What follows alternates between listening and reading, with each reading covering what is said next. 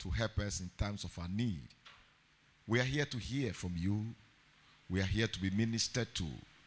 We pray that the entrance of your word will bring light and understanding to us, that we shall not leave this place the same way we came. Blessed Holy Spirit, you are welcome. Take your place, great teacher.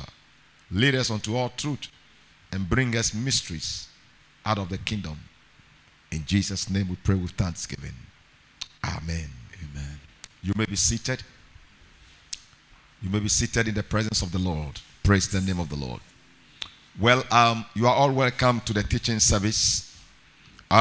For some time now, we have been looking at a very important subject that we've titled Divine Principle Divine Principle, a Key to Survival in this End Time. Divine Principle, a Key to Survival in this End Time. Now, we cannot go back to the things that we have taught already. So for you to be able to catch up with us, to understand deeply, for you, those of you who are coming here for the first time, I will encourage that there's a podcast on the net, so you can go there and then listen to it. Then you can follow, because I don't want to take any more time to go back. So we'll continue from where we left off last week. We have been looking at certain principles, and we said that Jesus told Peter that upon this rock, I will build my church. Now, the rock that Jesus was talking about was the will of God, the revelation of God. God's revelation is his will. And so we are talking about the foundation on which we can build our life, our ministry, our callings. We can build our marriage and any divine project that and mandate the Lord has put in on us without being afraid of the elements. Because every structure will be tested by the element. Now, from the sermon that Jesus gave about in the book of Matthew chapter 7, Jesus was talking about two kinds of buildings. He said one was built on the rock, and then he said the rains came. Then he mentioned the floods came. He mentioned floods, not one flood, floods. Then he also said the winds came and beat upon that building, but because it was built on the rock, the building survived the test of time and it did not fall. Then he talked about another structure that was built on sand, doesn't have solid foundation. And he also said that the same element that tested the first structure tested the second structure. But because it was built on the sand, when the rain came and the floods came and then the winds came, the Bible said the structure fell and great was the fall. So in conclusion, Jesus was trying to say that the foundation on which we build our life is very crucial, because every structure will be tested. Your life will be tested. Time will come that difficult times will test you. So everything that you are looking for now, you must make sure it is done in the will of God. Now, before Jesus gave these two comparisons of this structure of these two structures, he was talking about not all those who call me Lord, Lord will enter into the kingdom of heaven, but then those who does the will of my Father. So the will of his Father to him is like building on a rock. People who obey the will of the Father, who sought to do God's will, are building on the rock. Those who ignore the will of the Father and build at random, at will, build upon human philosophy, popular opinion, unpopular opinions, whether their life, their marriage, their business, or whatever, ignoring the will of God, they are risking their structure collapsing when the rains comes, when the floods comes, and also when the winds confront their structure. So if you want to stand the test of time, if you want to survive in this end time, we are going to see a lot of natural disasters. We are going to see a lot of difficulties. The Bible says in the last days, perilous times shall come. Difficult times. Praise the name of the Lord. But those who build their life on the principle of the word, they will survive. Because the Bible says, whatsoever is born of God overcometh this world. If your life is born of God, you are not afraid of the storms. If your ministry is born of God, you are not afraid of the storms or the floods. If your marriage or whatever project you're embarking on is built of God. Now, when I say it's built of God, what I mean is that, is it the Lord who asked you to do it? Did you seek permission from God before you embark on that project? If it is God who gave you the go-ahead, no matter the storms, no matter the floods, no matter the rain, it will stand. Because you've built on the rock. The will of God is a rock. And those who are building according to God's will are building on the rock. Praise the name of the Lord. So in Jeremiah chapter 9 verse 23, which has been our main theme, we were told that let not the wise man boast in his wisdom. Please give me the scriptures quickly. Let not the wise man boast in his wisdom. And then he said Jeremiah, not Sam. Praise God. Jeremiah chapter 9 verse 23. The Bible says, thou sayest the Lord, let not the wise man glory in his wisdom, neither let the mighty man glory in his might, let not the rich man glory in his riches. And these are the things that people glory in. Those who have double degrees, okay, they've done their doctorate. Some have done, some are professors. These are the people that pride themselves in their wisdom. But the Bible says, no, God does not fancy this. Human wisdom to God has no value. Has no value. It has no much value. Let me put it that way. Has no much value. Because in this last day, they will collapse. They will fail. If you are glorying because of your double degree or whatever, it will fail. It will not stand the test of time. Only book knowledge will not help you. Then he said, let not what? Neither the mighty man glory in his might. Mighty men, great people. Don't boast in your might.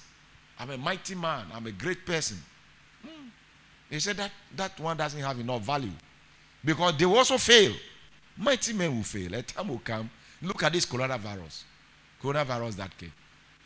All the mighty men, where were they? Mighty men went to hiding. Only one small virus. A lot of mighty men died. So it's not worth boasting in your might. The Bible said, don't do that. He said, no, don't glory in your might. Then he said, let not the rich man glory in his riches. And these are the things that people glory in. God said, no, in these last days, riches will not save you. But then he said something. He said, but let him that boast in this, verse 24, let him that boast, but let him that glory in this, that he understandeth and knoweth me. He understandeth and knoweth me. The one that boasts, if you have a boast, something to boast about, you must be able to say, I know whom I believe. You should come to that place, because the Bible said, they that know their God, they will be strong and do exploits. So in these last days, if there is an investment that you need to make that investment in getting to know God. Know him well. Read the Bibles, buy books, listen to the good messages, seek God in fasting and prayer, get to know him. It is good when somebody tells you about God. Your pastor has been telling you about God. But one day Jesus was walking with the disciples. He said, whom do men say I, the Son of Man, I am? And they brought a lot of opinions that people have about him. Then Jesus said, you too, who do you think I am? Who do you say I am? Because God is interested in what you know about him. Your relationship, your personal relationship about him, not what somebody is saying about him. So spend time to invest into getting to know God. Build intimacy. Get to know him well. Praise the name of the Lord. Now, then I begin to teach you certain principles that will help you in these last days. And we said the first principle that will help you in order to survive in the coming storms and the coming floods and the coming rain, is that principle number one, repentance. You cannot continue to live your life in error and then become an overcomer. You must repent. If there is an error, if there's a way you were living that is not according to the will of God, you must repent. Repentance is a major key for restoration. You want to be restored? You see, those that go to heaven are not people who have never sinned before. If God is looking for people who have never sinned before, he will never find one. Not even one. Including the pastors and apostles. Everybody have sinned before. Those who will go to heaven are not people who have never sinned before. They have people who have sinned before, but they have repented. Repentance is a change of mind. It's a change.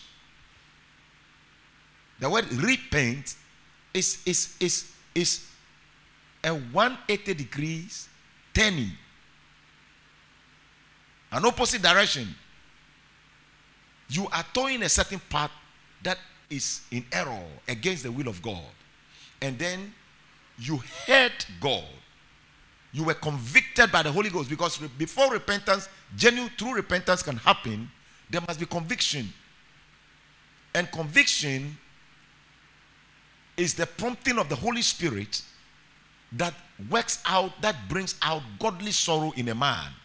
Now we call it contrite or contrite. Amen. Now in the book of Isaiah chapter 57, I want us to look at what God says about this particular virtue. 57 verse 15. Isaiah 57 verse 15. Now look at what the Bible says. It said, for thou seest the high and lofty one that inhabit eternity. So he's talking about God himself. This is what God is saying. He is the high and lofty one, and he inhabits eternity. He said, whose name is holy. Then he said, I dwell in the high and holy place, but then I dwell with him that is of a contrite and humble spirit. A contrite. Now, what is a contrite spirit? A broken spirit. True repentance is preceded by brokenness. A brokenness that is induced by conviction. You come to a place where you are so sorry. You are so sorry. You say, I did this. Oh God, I did this. Please forgive me. You were not caught, oh. You were just convicted. Maybe you read a scripture, or you came to church, a message was preached, or the Holy Ghost stirred up a scripture in you, and then you fell under conviction, and then godly sorrow was activated. And you became so sad. Your heart is so broken. You are so broken. So, God, what have I done? And then you come to God in godly sorrow, sometimes in tears, and asking for forgiveness. That's what we call true repentance. The repentance that we are talking about is not what, after you were caught, then you start crying. So, I'm sorry, I will never do it again. How about if you were not caught? Will you continue to do it? That's remorse. Repentance is a change of heart and attitude. Change of character. Amen. Amen. So the evidence of the new birth is a changed life. If you claim you are born again, let me see it by the way you are living. If you say you are born again, let me see the way you are living now. Because you cannot be living the same way you used to live and claim to be born again. The new birth, the evidence that you are born again is that your life has changed. And your life will not change until you repent. Now, one of the dangerous things about repentance, last week I was trying to give you a scripture that we skipped. But I want us to look at that scripture again. Luke chapter 13, verse 3 and verse 5. Luke chapter 13, verse 3 and verse 5. The reason why repentance is very crucial. Jesus said, I tell you, nay, but except you repent, you shall all likewise perish. You see now, except you repent. So repentance is the only virtue that brings an end to judgment. It's the only virtue that brings an end to judgment. If you are heading towards judgment and you repent, you have brought an end to it. The only way God's hands will be stayed from judging a man is when a man repents. I hope you know the story about the people of Nineveh. So wicked people that God sent his prophet Jonah to go and bring words of judgment to them. But then when Jonah, after his ordeal, in the bellies of the whale, finally he landed in Nineveh, and he began to pronounce judgment and saying judgment is going to be destroyed in 3 days. And the people took him serious. And the Bible says from the king to animals, they all fasted. And they wore sackcloth. And the prophet was not happy that the people repented because he wanted them to suffer what he suffered. You know, it was because of him that he visited the belly of the whale. He was telling God that these people are stubborn people, they only repent. God said, go and preach. So he just came in and said, you are going to be judged. Like some prophets today, like some men of God today. Okay? The gospel is good news. Amen. It's not judgmental. It's good news. Praise the name of the Lord. And the people of Nineveh repented. And when they repented, God forgave them. He didn't judge them. And Jonah became angry. He became angry with God. He said, I told you, I know who you are. I know that by all means you forgive them. And God forgave them. Repentance brings an end to judgment. Now, those who wait till they are judged, they are not wise. Everybody, once upon a time, will miss it in a way. The Bible says that is born of God does not sin. What it means is that you don't enjoy sinning. If you are born of God, your nature, you have a new nature that doesn't fancy sinning. Sin. And so if you say you are born again and you continue to sin, then there's a question mark. You enjoy sin. Oh, somebody who is truly born again, he can't sleep. He can't even close his eyes. I don't know whether it has happened to you before. Cry for two weeks. You are still crying. God forgive me. How many have experienced that before? If you have experienced that before. Those who have not experienced that, I'm praying that you experience it. You know what it is. But if you are living in sin and you are happy, you are not born again. You are not born again. You are not under conviction, you are not born again. So repentance brings an end to judgment, and that is the reason why it is a major key. And it resets you up as if nothing has happened. God forgives you totally, according to 1 John chapter 1, verse 8 and 9. If you claim we have not sinned, then the truth is not in us. We are liars. But if we confess our sins, He is faithful and just to forgive us and to cleanse us from all righteousness. The word cleanse means there will not be trace. So human beings will say, oh, this one is a bad man. But when God looks at you, say, no, I don't see anything. So, but yesterday he did that. But God said, well, I cannot remember. Because there's no trace. When the blood of Jesus cleanses you because you repented, there is no trace again. There's something we call blot. Blot is like you are writing with a chalk. Okay? How many of you have written with a chalk before? On a chalkboard. Okay. And then, after writing on the chalkboard, you use a duster to clean it. Now what happens? Particles drop on the ground. Am I right? Now, when particle drops on the ground, what happens to the board? It becomes clean. Am I right? No more letters. Nothing is on the board. The particles are on the ground. Am I right? Can you rearrange the particles? That's what happens when your sins are forgiven. When the Bible says he has blotted your sins, it means that it cannot be arranged. The devil cannot rearrange it anymore. It's gone. The particles are on the ground. The blood of Jesus washed it. That's what the Bible means when he said, God will forgive you and cleanse you from all unrighteousness. And so those who are not taking advantage to repent in this last day, and repentance is necessary under grace. Repentance is necessary under grace. A time will come that nobody can repent. It is only under grace that repentance is operational. After grace, judgment. In the midst of judgment, you can't repent. So we take advantage of grace period, grace dispensation, and repent. Must repent from our sins. Amen. That is last week. This thing I'm teaching you was last week. I just added 1 or 2 to it. So the Bible says that in the book of Luke chapter 13, verse 3 and 5, Luke 13, 3 and 5, it said, I tell you nay, but except you repent, you shall all likewise perish. You see now, except means repentance can put an end to your judgment. Repentance can put an end to your judgment. If you don't repent, then you face judgment. You will perish.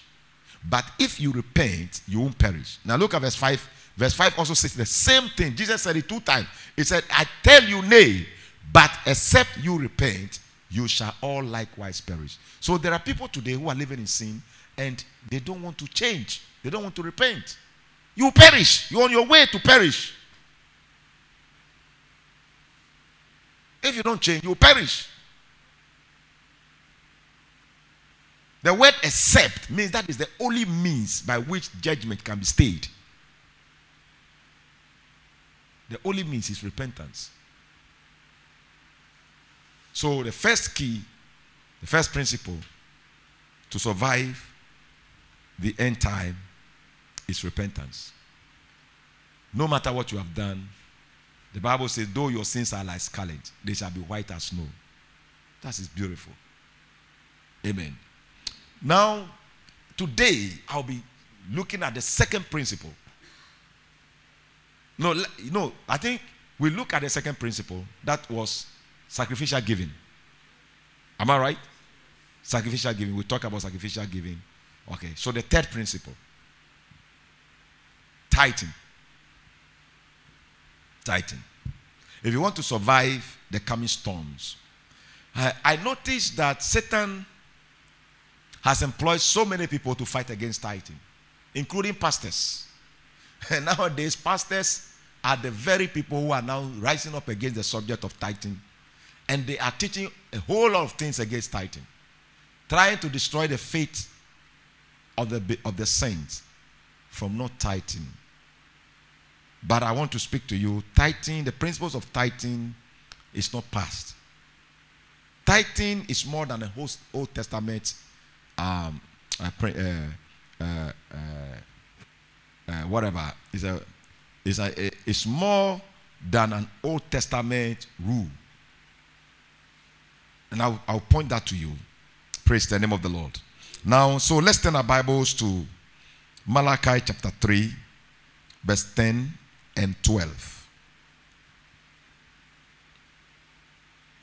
So tithing is not a principle of the law. It's not a product of the law. Malachi chapter 3, verse 10 and 12. It said, bring ye all the tithe into the storehouse, that there may be meat in my house. You see, the reason why we must bring the tithe, God wants his house to be what? Full of what? Food. The meat means food.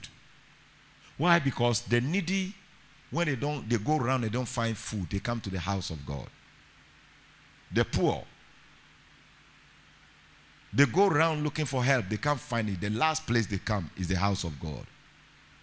And when they come to the house of God and there's no food, God gets angry because those who must bring food to his house in the form of tithe are not bringing it.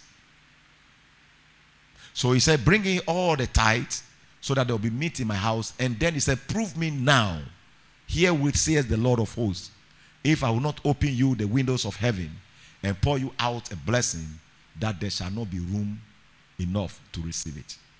So there are blessings attached to tithing. God said, bring it now.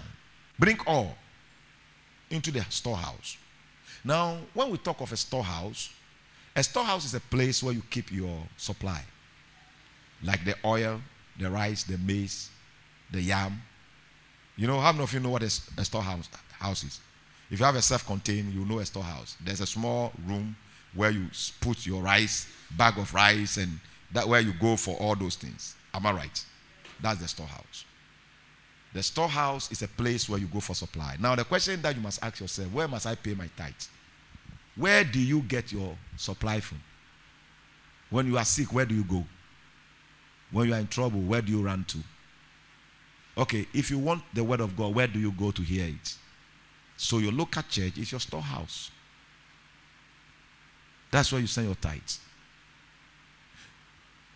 You don't give your tithe to men of God. You bring it to the storehouse. Except the Lord give you instructions to do otherwise. The tithe must come to the storehouse. Now, listen carefully. I want to teach you deeper things about tithing today. Things that you may not even hear before. So, it says, so that, then he said, prove me now. You see, after you've paid your tithe, prove me now. Now, when it comes to the subject of tithing, I tell people, if you don't tithe, your life will be tight.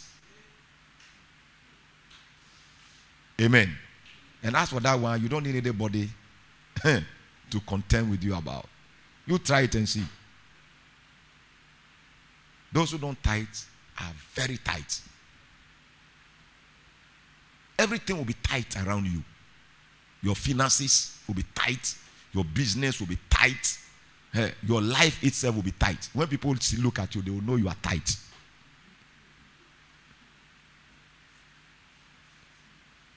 Because you don't pay your tithe. Tithe is 1/10 of your income. But I will tell you the difference between the Old Testament and the New Testament tithe. A little bit have changed. And I'll tell you what it means. So here, if I will not, so God said, prove me now herewith, says the Lord of hosts, if I will not open you the windows of heaven and pour you out a blessing. Now look at the word pour, not shower. There is an outpouring of blessing and a showering of blessing. You know the difference. When the outpour, the pouring of rain is what causes a flood. Shower don't cause flood. So if you want a flood prosperity, a blessing that will flood you, it comes with tithing. Not scanty blessings. There are people who are scanty blessings. It's shower. When God opened the windows, he will pour. Everybody say pour. So not showering. Those who don't pay tithe, they cannot understand there's a dimension of blessing that those who don't pay tithe will not access. If you don't pay tithe, you will labor. I've told you already that there's a difference between favor and labor. Favor and labor. Favor means prosperity without sweat. Labor is hard work without prosperity.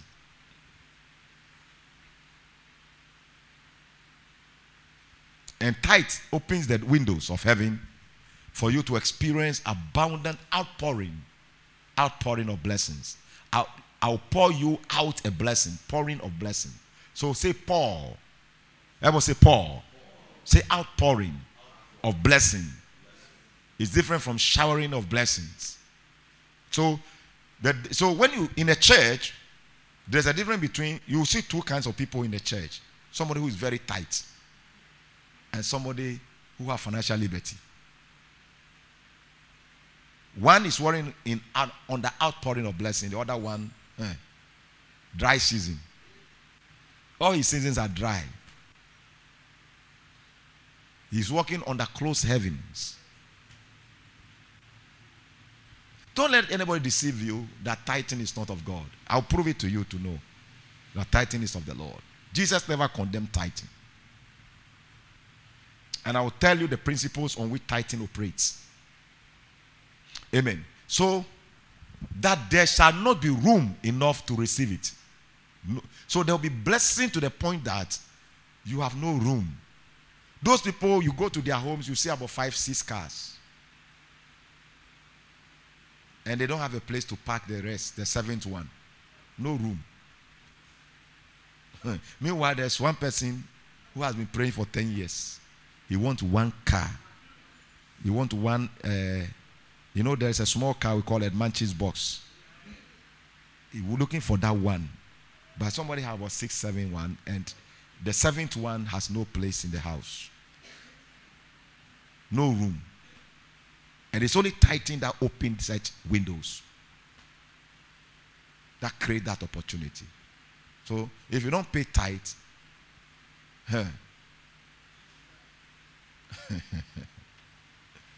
I used to have a leader in the church. And every time he would come to me, he said, Daddy, things are very hard for me. Things are very hard for me.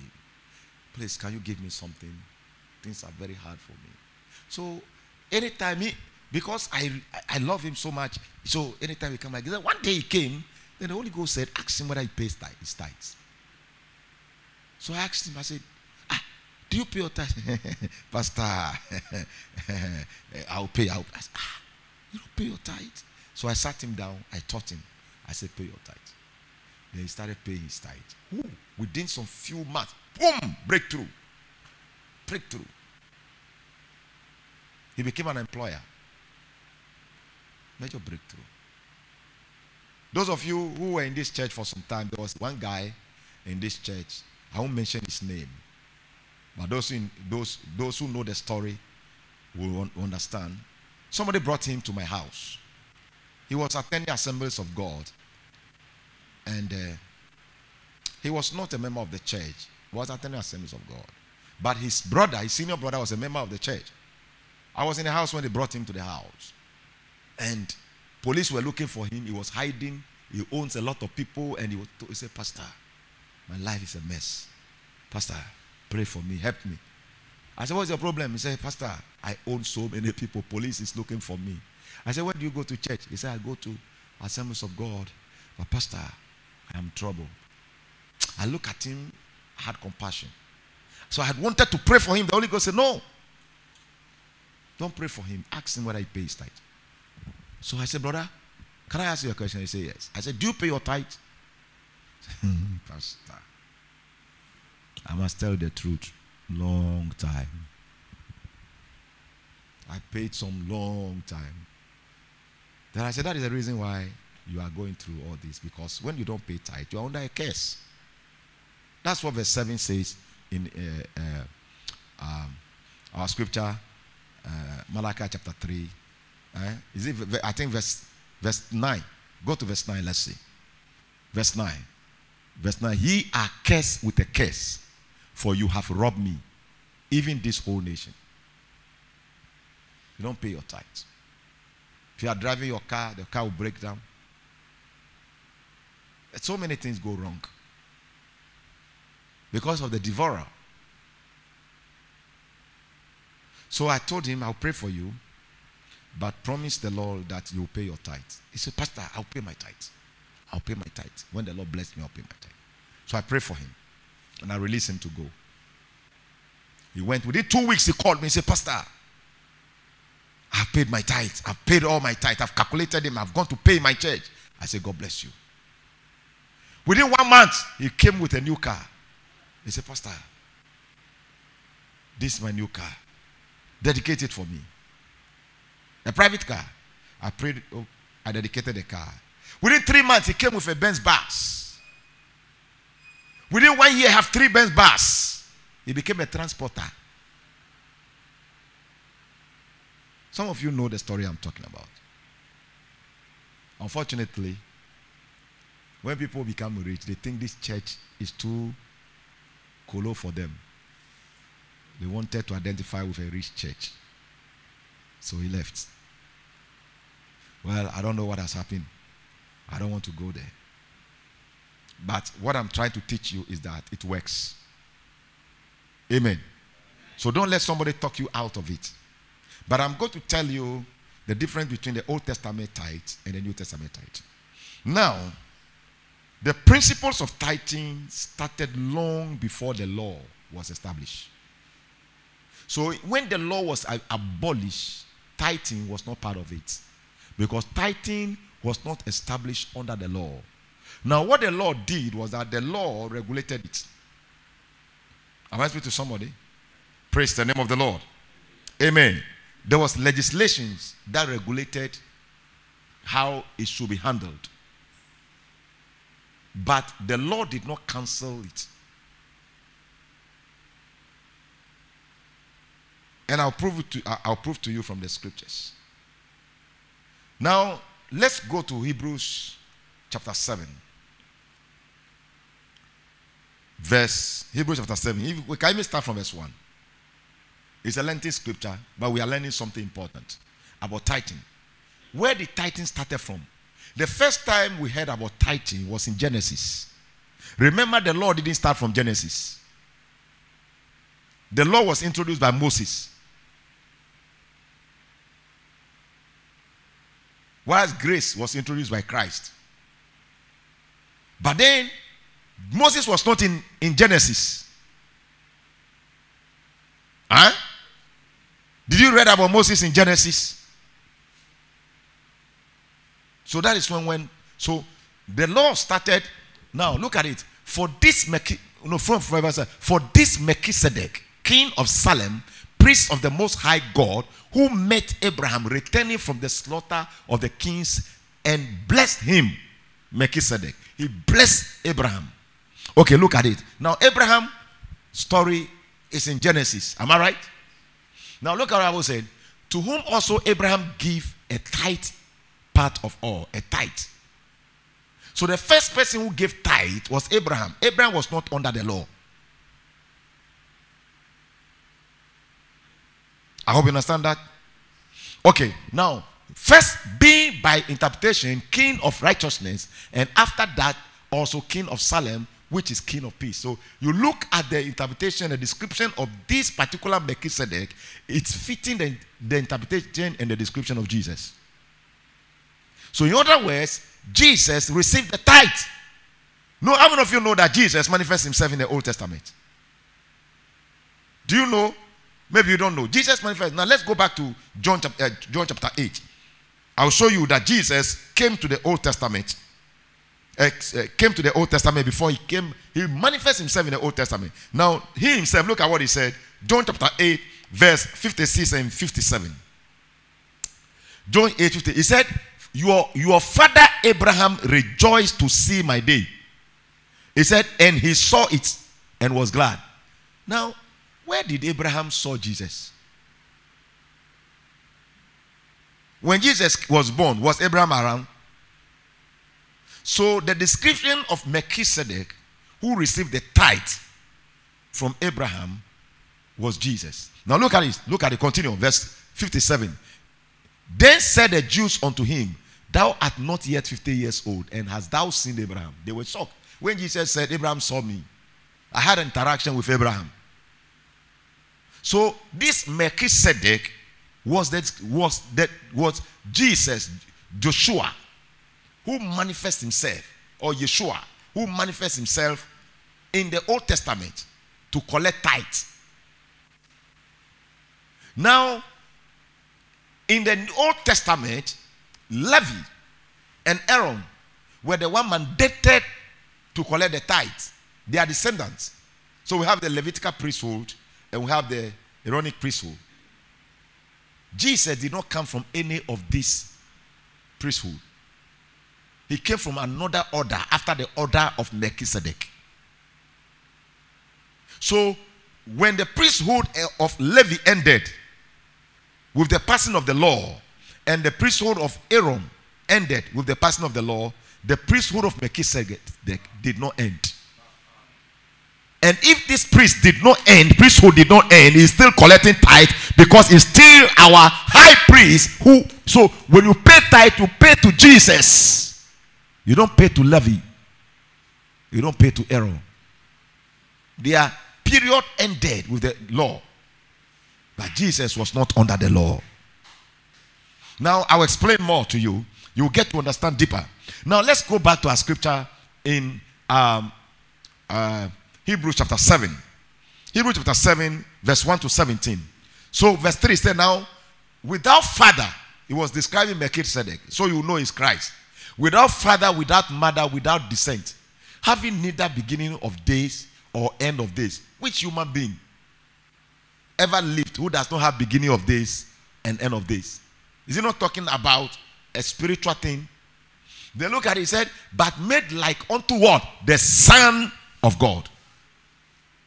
Then he said, abided a priest continually. You see now, his priesthood does not end. So if his priesthood did not end, he is still collecting tithes. The ones whose priesthood ended, they stopped collecting tithes with the passage of the law when grace was introduced. But this Jesus who collected tithes from Abraham in the Old Testament, his priesthood continued. Go back to verse 3. Go back to verse 3. He what? Abided a priest where? Continually. So somebody tells you tithing is past. You ask him from which order? It's the Levitical order that passed, the Aaronic order that passed, but Melchizedek order has not passed because that priesthood continue. That priesthood continue. So you tell the people, I don't pay my tithe to Levi. Because you let's continue. Even Levi, according to the Bible, pay tithe. The one who was mandated to collect the tithe in the under the law, he even paid tithe when he was in the bosom of Abraham. So that means tithing is more superior than Levi, superior than Aaron. Hello. Okay, let's continue. So now consider how great this man was, unto whom even the patriarch Abraham gave the tenth of the spoils. And verily, they that are of the sons of Levi, who receive the office of the priesthood, have a commandment to take tithes. You see now, the Levi, they have the commandment to take tithes of the people according to the law. According to the law, they receive a commandment to take tithes. They didn't establish the tithe. They receive a commandment to take tithe, and then also to regulate the operation of tithe, how it should be handled. Then the Bible says that is of their brethren, though they come out of the loins of Abraham. So move it on. But he whose descent is not counted from them receive tithe. Whose descent is not counted from them receive tithe of Abraham, and bless him that had the promise. Move it on quickly. And without all contradiction, the less is blessed of the better. And here men that die receive tithes, but there he receiveth them, of whom it is witness that he liveth. And as I may so say, Levi also, who received tithe, paid tithe in Abraham. Levi paid tithe. So it means tithe paying is superior than Levi. It's beyond Levi. Because he too, he paid tithe. So somebody comes and they say, oh, but with the coming of Jesus and with the introduction of grace, the Levitical order that was based on tithing has passed. And because of that, it has passed with tithing. It's a lie. Because then you ask him, what about the order of Melchizedek? What about the priest? Who is Jesus? Has his order passed? The Bible says he continued. His order did not pass. And if Jesus collected tithe in the Old Testament, he's still collecting tithe now. So anytime you go and submit your tithe, you are not paying tithe into Levitical priesthood, but you are paying tithe according to the order of Melchizedek to Jesus, our high priest. Is it clear? Okay. Now let me continue. So, why do we pay tithe? Okay, of course, that we may be blessed. Of course, that there may be meat in God's house. But then there's another reason we pay tithe. We pay tithe so that the priesthood can be maintained. Tithing maintain the priesthood. In Nehemiah chapter 13, verse 10 to 13. Nehemiah chapter 13, verse 10 to 13. And then we'll look at 2 Chronicles 31, verse 10 to 12. So Nehemiah chapter 13, verse 10 to 13. It says, and I perceive that the portions of the Levites, the Levites had not been given them. For the Levites and the singers that did the work were fled everyone to his field. What does that mean? The tithe is supposed to maintain the priesthood, maintain the workers in the house of God, and then maintain the temple. If people don't pay tithe, the first thing that happens is that the priests that's supposed to minister to the people, spiritual things, they were very hungry, so they fled. They fled everyone to his farm. A priest have a wife, he have children, he have school fees to pay, he has accommodation to pay, and it is the tithe that they used to pay him in the temple. Now, when the people refused to pay tithe, they fled. They left the temple. They went to their farms. They abandoned the temple. That is why God gets angry and curses people. Because if you don't pay tithe, we can't maintain the house. We pay electricity. We pay water. We pay taxes. We pay so many things. And it is the tithe that does that job. So that the house of God is not abandoned. Apart from taking care of the poor and the needy, it is the tithe that do that. Now, 2 Chronicles. Let's go to that scripture quickly. 2 Chronicles, chapter 31, verse 10 to 12. And Azariah, the chief priest of the house of Zadok, answered him and said, since the people began to bring the offerings into the house of the Lord, we have had enough to eat. You see now? You see what the priest is saying? We have had enough to eat and have left plenty. For the Lord had blessed his people, and that which is left is this great store. Move it on. Then Ezekiel commanded to prepare chambers in the house of the Lord, and they prepared them. Then finally verse 12. And brought in the offerings and the tithes and the dedicated things faithfully, over which Kononiah the Levite was ruler, and what? Shimei, his brother, was the next. Look at what the tithe have done. The priest said, we are no more hungry since the people start paying tithes. When God asked somebody to come on full time, he wanted the altar to pay him. And where does the things on the altar come from? It comes from offering and tithe. Now, look at this scripture again, 1 Corinthians in the New Testament. 1 Corinthians chapter 9, verse 13 and 14. 1 Corinthians 9.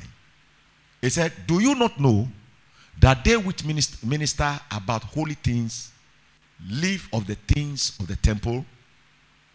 You see now. So, and they which wait at the altar are partakers with the altar. Do you not know? If somebody minister on the altar, he must partake of the altar. Then move it on. It said, even so had the Lord ordained that they which preach the gospel should live of the gospel. So the tithe is what is used. Now, when the devil is trying to tell people they shouldn't pay tithe, all that he's trying to say is that the house of God should not be maintained, the minister should not be maintained, the poor should not be maintained. And this is against divine instructions. Praise the name of the Lord. Hallelujah. Are you there? If you are there, wave your hands, let me see. Hallelujah. Amen. So as a child of God, you must pay tithe. Now, the argument that they have, they said a lot of tithe was not spoken about, Jesus didn't talk about tithing. So that is they base the argument on Jesus didn't talk about tithing. So we shouldn't pay tithes. But look at what Jesus said. How many of you understand the English language? If you understand, wave your hands, let me see. If you understand English language, I'm not talking of grammar, I say English. Okay. If you understand the English language. Okay. Then give him Matthew 23, verse 23.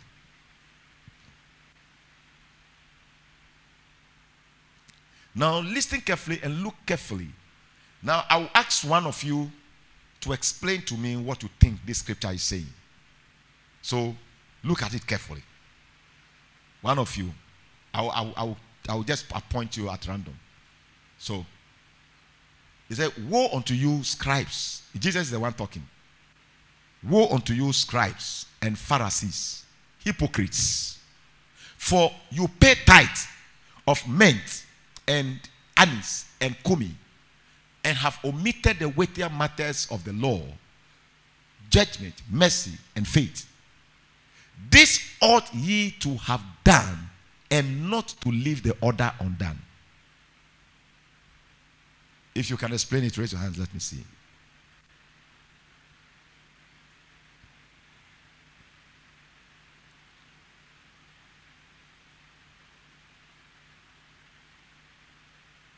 How I wish you can have a message translation or the amplified version so that to be clearer. Pastor Tony, did you want to try? Okay, try it. Let's see. How do you understand this? My understanding of it is he was talking about the Pharisees putting much emphasis on the tithing of anise and cumin when there were other weightier matters that they were supposed to pay much attention. And what are the weightier matters? The weightier matters were mercy, and faith. And he said that this ye ought to have done, not leaving the order undone, which means that they were supposed to put more emphasis on the weightier matter, but not neglecting the tithe. That's all. That's what is Jesus. Don't neglect the tithe. So Jesus is trying to say, I am not saying don't pay tithe. What I'm saying that there are weightier matters which you have neglected because you have made a God out of the tithe.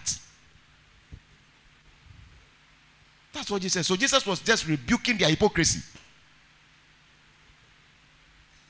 He didn't say nobody should pay tithe.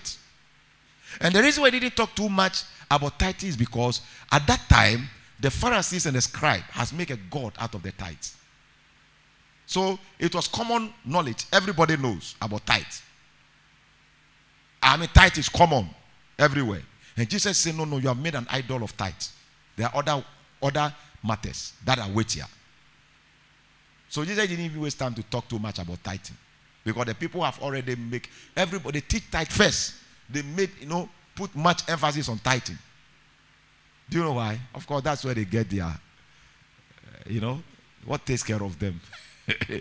Everybody eats from where he works.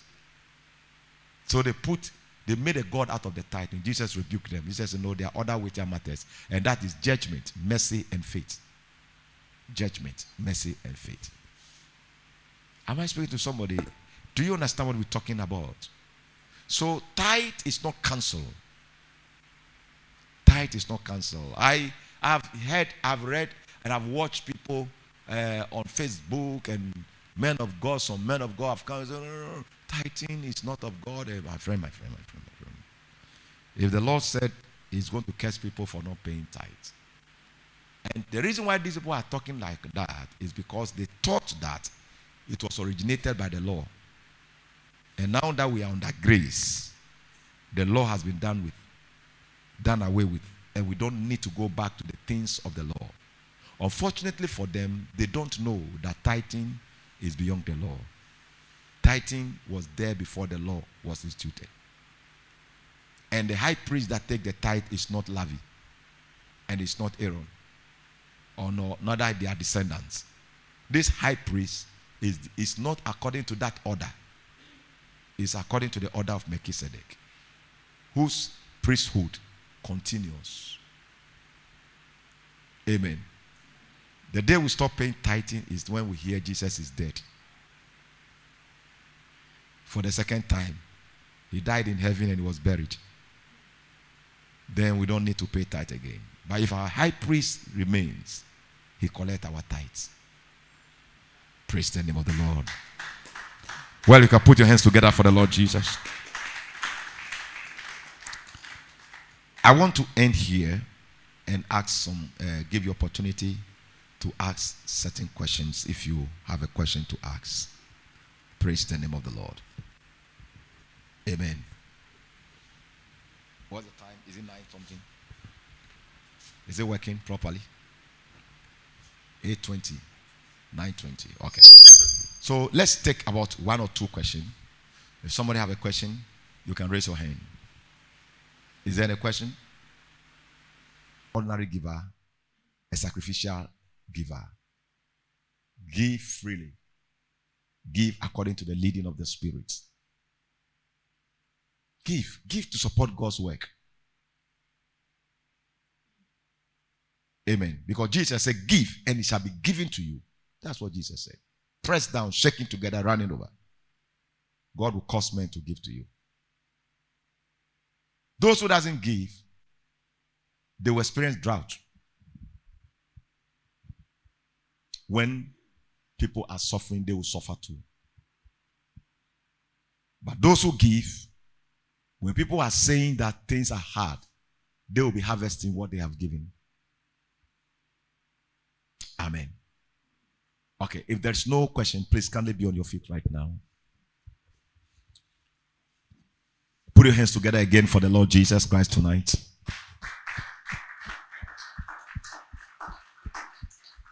Thank you, Lord.